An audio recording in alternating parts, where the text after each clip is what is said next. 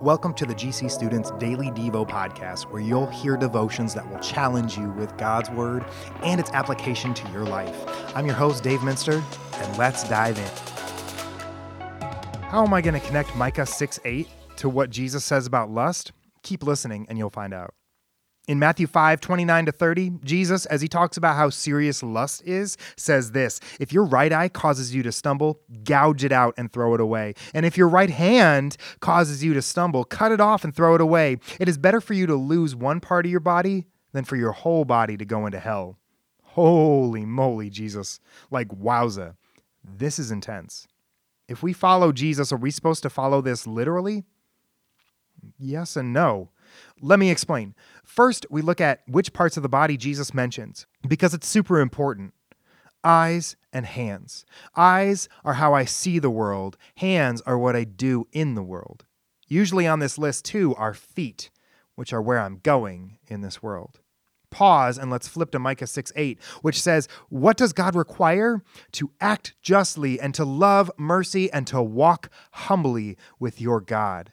In other words, as a Christian, I use my eyes to see others with the same mercy and patience of God. I use my hands to make wrong things right, and I use my feet to walk in step with where God is going and following his desires.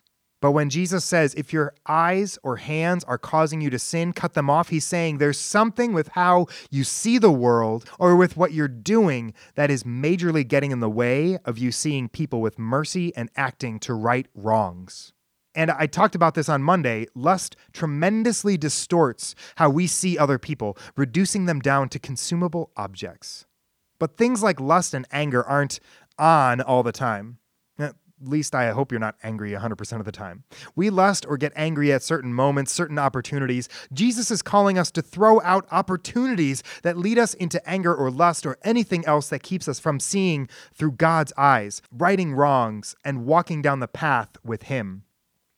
If something keeps you from these things, cut it off. And thank God that even when it's hard to notice these things and cut them off, Jesus died to pay for literally all of that. He's not calling us to sacrifice our eyes and hands to earn his love or forgiveness. He's calling us to experience God's kingdom.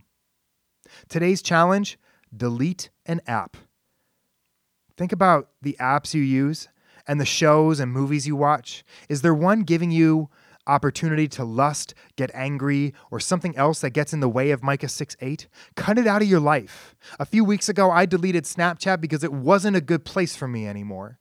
It's far better to cut off something you might even think is essential to life so that you can experience Jesus' forgiveness and act justly, love mercy, and walk with God. Thanks for spending some time with me today to be challenged by Jesus. It would be a huge help to this podcast if you subscribe to it and shared it with your friends. Thanks, you guys.